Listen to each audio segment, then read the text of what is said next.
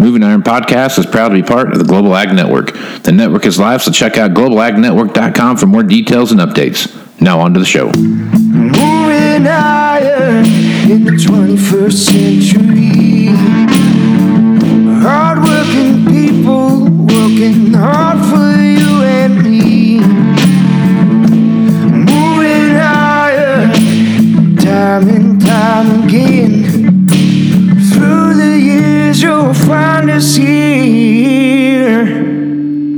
Moving iron.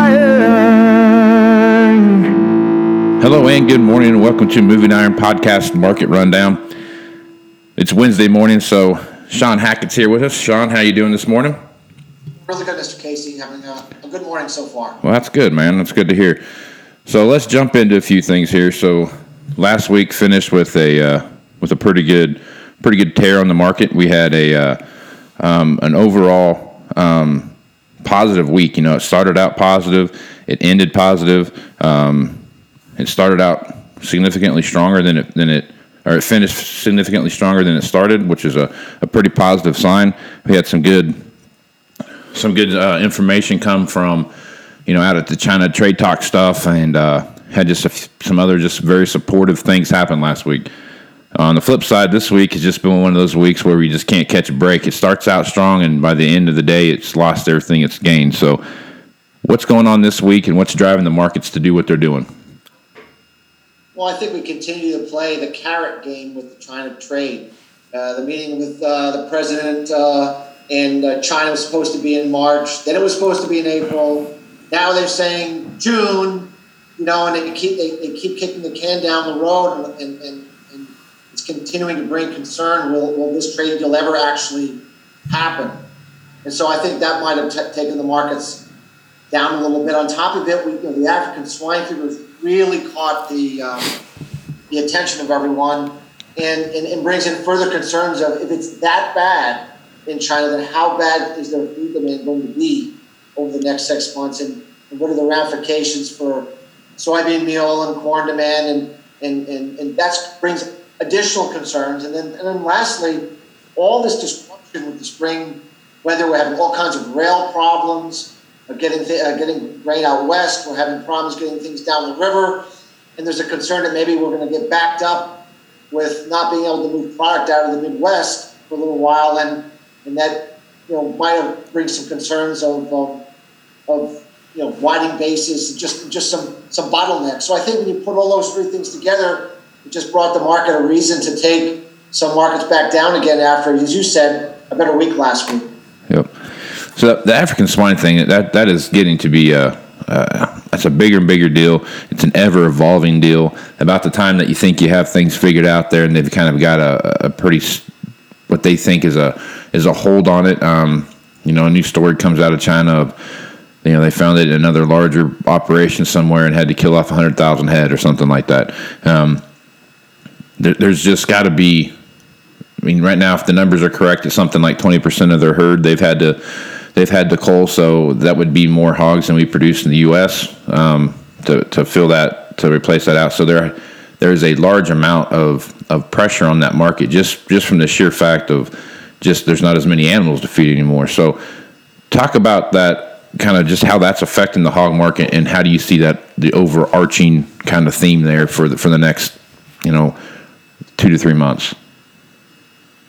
Well, it's hard to imagine the magnitude. When you heard 20% down in their hog herd, as large as their hog herd, it's almost. We actually got these numbers a month ago, and the market didn't react because I just think they're so large that it's hard to get your mind around what it means. And then finally, we saw that the Chinese bought a lot of U.S. pork for the first time in a while, and it was half our exports, and it sounds like that they're pushed, and we saw prices in China start to really spike, saying that the liquidation pressure is over, and we're ready. We're entering the period of the supply vacuum. So there's really no way that this is going to be resolved until the Chinese are able to rebuild their herd. And from everything that we see in terms of how the small operator is going out of business and how the big guy is picking up the slack, really is no way for the Chinese to start showing year-over-year gains in their hog herd and hog production until probably the first of 2020. And even then, it's going to take a while. So overall, we just think that the hog market in the U.S. is going to need to continue to price itself higher until it reaches some maximum representation of what that means. The biggest risk, though, and something that one has to be mindful of, is if we were ever to find African swine fever here, like there was this report that 1 million pounds of pork was detained in New Jersey for ideas that it might have it. If we ever had it here, it would be a limit down market. And who's to say if that, we hope that doesn't happen, but you have to understand that there's huge risk in the hog industry for both outcomes. The outcome is that we stay clean and they buy everything that they can, or we're not clean and nobody wants our stuff. Right. So really, really tough market to position for, because both scenarios are very, very possible and very likely. And one, I would say, if I was a hog producer, given the near-death experience they had a year ago when they were all looking like they may go out of business, I would certainly make sure I sold enough pork going forward and hogs going forward and lock in my feed that I can make it through any surprise downturn should African swine fever find itself on our shores. So I think from a risk management perspective, as a hog producer, make sure you make enough sales and lock enough feed that it doesn't matter if we find it or not. And if the market keeps on going, we'll retest the 2014 highs because we stay clean, then they're going to make a tremendous amount of money. But I don't think they should be going and betting their entire operation that this is going to continue, because there are risks here to the downside. Yeah, and that's one of my biggest things that I worry about with this. The hog, the hog market is one of those things that is just, it gets kicked around a lot, and it has a hard time. It's either feast or famine, it seems like, with that whole market. So when you start talking about potentially throwing in the African swine fever into the mix on top, when they have a great opportunity to really supply one of the world's largest consumers of pork in China, that's got to be. It's just one of those times they could catch a break here and really make some things happen for them on their operations. So I hope nothing happens like that, but it is a fear of mine as well. Absolutely, and the thing you have to remember is that you can say all you want that the African swine fever does not impact humans. It's okay to eat, but humans being what we are, there's X amount of Chinese who are going to say, I'm not going to eat or feed my family infected pork, and I'm going to permanently shift my demand habits towards chicken, towards beef, towards fish. And so there's a certain degree of permanent demand destruction that will never come back in China, and we have to keep that in mind. And if it were to spread to other Asian countries, we have to be mindful that there is a long-term negative demand destruction factor here that can't be denied, and also demand ascension here for alternative clean beef proteins like chicken, beef, and fish. And so that overall long-term balance would tend to be for more caution in the hog market longer term, and for more bullishness or more positiveness to the alternative meats, so long as they stay out of any disease problems. Yeah. Yep. There's a lot of things to worry about there, a lot of moving parts. So, okay, so the other thing that I want to talk to you about, we're moving into that time frame now where we're looking at planting, and planting season is obviously going to be delayed by just weather events and things that are happening in the Missouri River Valley, which then will affect the Mississippi River Valley and so on and so forth, all the way down to the Gulf of Mexico. But we're looking at fuel costs and how that's going to start affecting things. So talk about some of the outside markets here for a little bit. What's oil been doing for over the last week or so, and where do you see that headed? Because that's been a pretty volatile market over the last couple months as well. Which market? Oil. Yeah, well, the crude oil market's always such a geopolitical animal. We have the Middle East trying to constrain production. We have the Venezuela crisis, which is keeping production off the market. At the same time, we're producing record amounts of oil.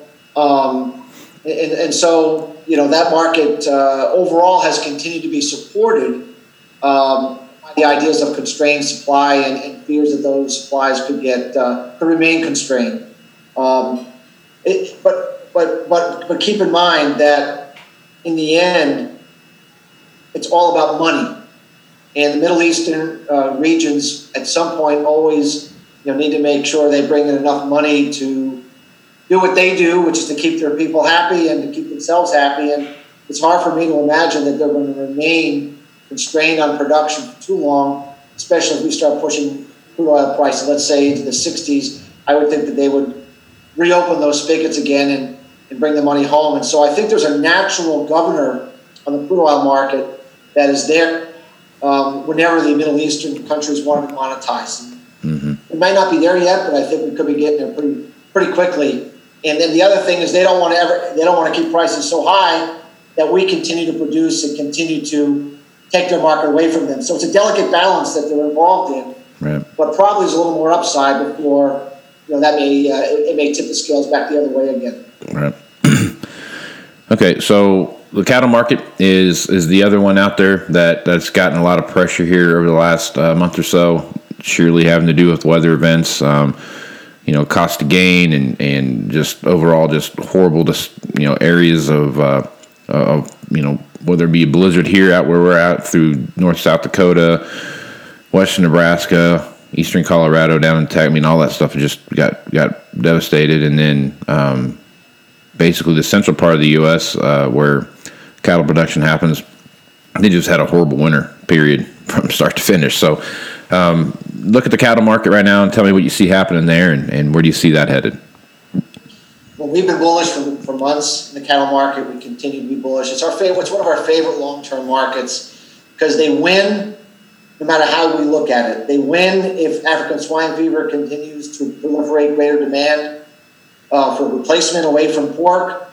We win if African swine fever is found in our country because people in this country would switch to more beef, more chicken. We know that the Chinese have been growing their imports of beef by 20%, and that is likely to accelerate 30 or 35% this upcoming year. There's nowhere in the world that we see any ability to grow production markedly. We know Chinese production for beef is going to be down. Australia, one of the worst droughts in their history, has caused this forced liquidation event over the last year, but that's about over. And people have to remember that they're the largest exporter of beef to the Chinese. And if their supplies dry up, which they typically do post a drought, then all that supply needs to be found somewhere else, like the U.S., like Brazil. And remember, we also buy a lot of beef for ground beef, mixing from Australia. So the whole concept here of this Australian supply shrinking over the next 12 months, beyond the African swine fever switching over demand, is a really, really big change in the fundamental structure of the global market. And it's hard for us to foresee demand slowing down, and with no production able to grow anywhere that we can see, and with the U.S. having constrained production due to this winter, the calf crop's going to be way down in many, many areas. We just continue to see that market looking like it needs to go a lot higher to us. And it's been one of the few trending markets for the last 6 months. It's actually been trending higher steadily. It's been accelerating to the upside here over the last week. So we still think that market is heading a lot higher and probably has the least amount of headwinds that we can see to play this entire situation with China and African swine fever and everything that we're looking at. Mm-hmm. Yep. All right. So now it's prediction time. You need to get your crystal ball out, take a look, let's see what you got. But all right, man. So here's my opinion. So I'm looking out at the market right now, and I'm seeing all the corn market and the soybean market, and I'm taking a look at all the things that are happening right now, whether it be weather, whether it be just delays that are coming out there. There's been a lot of talk of prevent plant and those kind of things have all popped into thing. I feel like with the China thing, if it ever finally does get taken care of, I feel like we could hit 450 corn this summer. Am I crazy? I don't think you're crazy at all. Remember, corn stocks have fallen 3 years in a row despite record crops in the U.S. because demand has been so strong. The ethanol demand in China consuming corn, our demand being strong. For us, we have increased animal units. So the corn fundamentals have continued to get better and better and better. And if we have plantings 1 million or 2 million acres below what was originally expected because of a poor planting season, which we think is very likely, and you run the numbers, we're going to work our ending stocks down. The work we've done just recently says we could work them down to between 1.35 billion bushels and 1.45 billion bushels with a trend line yield this upcoming season. And that's with no weather problems. That's just, pretty good crop. And that takes your stocks to usage down in the U.S. to 9.2%. Historically, I mean, we're getting really, really tight. So in that sphere of further fundamental drop in corn stocks, even if we have a continued negative environment for commodities and the dollar stays strong, 450 corn seems very realistic to us. And if we got anything bullish at all, a weaker dollar, a trade deal, something, getting people a little more excited about commodities overall and ag commodities, 450 may not be where it stops this time. But certainly 450 would be a reasonable, logical target given what we see right now, especially with the planting season being very problematic. All right. Okay. Well, good. Then I'm not crazy. I like the way that sounds. All right. So last week you put out a smart money report and good information in there as usual. Talk about what you see happening right there and just kind of give a synopsis of what you see happening based on your smart money report. We have the first smart money buy signal in the entire grains complex since January of 2018. That means is the insiders, soybeans, corn, wheat, that know more about the market than anybody else, collectively are very, very bullish to grain markets at this time. It's been, like I said, it's been since January of 18 when we had that important low and that big rally into the spring of 18, since we had this kind of a collective buy signal for the group. And so that says to us that we should be expecting and anticipating higher prices into the spring and summer. Now why they're buying, why are they this bullish? And we can speculate. It could be a trade deal, it could be spring planting, maybe it's something else we don't know. But when we get a collective buy signal like this as a group over the last 40 years, I mean, it's just ironclad signal that one should be positioning and expecting the group as a whole to do better. And so we're very optimistic. We're the most optimistic we've been in grains for quite some time. And despite all the noise and the cross currents and the anxieties and the confusion, there is no confusion with the smart money. They're very clear about what they think is going to happen here, and they think prices are going to rally considerably into the spring and summer. And so that, to me, says producers out there, who have corn in the bin or who are looking to sell new crop corn or new crop soybeans or new crop wheat, being a little patient here after a very difficult year and buying your time a little bit for an opportunity to sell a better price, we think at this point makes sense. And if you happen to be someone who is forced into selling more corn or more soybeans that you really wanted to, this might be a time to maybe do some protecting to the upside on some of those sales. We just think it's a very important time to make sure you don't miss and you participate. What might be the first good rally we've had in over a year to get a margin after being underwater for quite some time. Yeah. Well, good stuff as usual, Shawn. And if folks want to reach out to you and ask questions or just pick your brain about some different stuff that's going on, how would they do that? Our website is the best at Hackett, Hackett, advisors.com. Great information on there, downloads, special white papers, contact information, and more things about our service to see what we do with our smart money and some of our weather work with solar cycles that we've talked about in this program before, might be a benefit to their hedging and to their operations. Yep. Yeah, if you get a chance to get those papers, guys, get them and read them, because I get them and he sends them to me, and there's information in there that I don't hear anywhere else other than inside that packet. So, Shawn, I appreciate you being on the podcast, and we'll talk to you again next week. Great, Mr. Casey. Thanks for having me. Thank you. Thanks for listening to this edition of the Moving Iron Podcast, now part of the Global Ag Network. If you'd like to continue any of these conversations, you can hit me up on Facebook, Twitter, or Instagram at Moving Iron LLC. You can also send me an email at movingironpodcast@movingironpodcast.com. You can also visit the Moving Iron Podcast YouTube channel and watch Market Roundup with Chip Nellinger, Shawn Hackett, and Angie Setzer. Also, Tax News with Glenn Birnbaum. Please visit movingironllc.com. Here you can find information, details, and updates for the 2019 Moving Iron Summit in Nashville, Tennessee. If you'd like to support the podcast, you can leave a review and subscribe at iTunes, Google Play, Stitcher Radio, TuneIn Radio, SoundCloud, and globalagnetwork.com. So until next time, let's go move some iron. This is Casey Seymour. Out. Moving iron in the 21st century.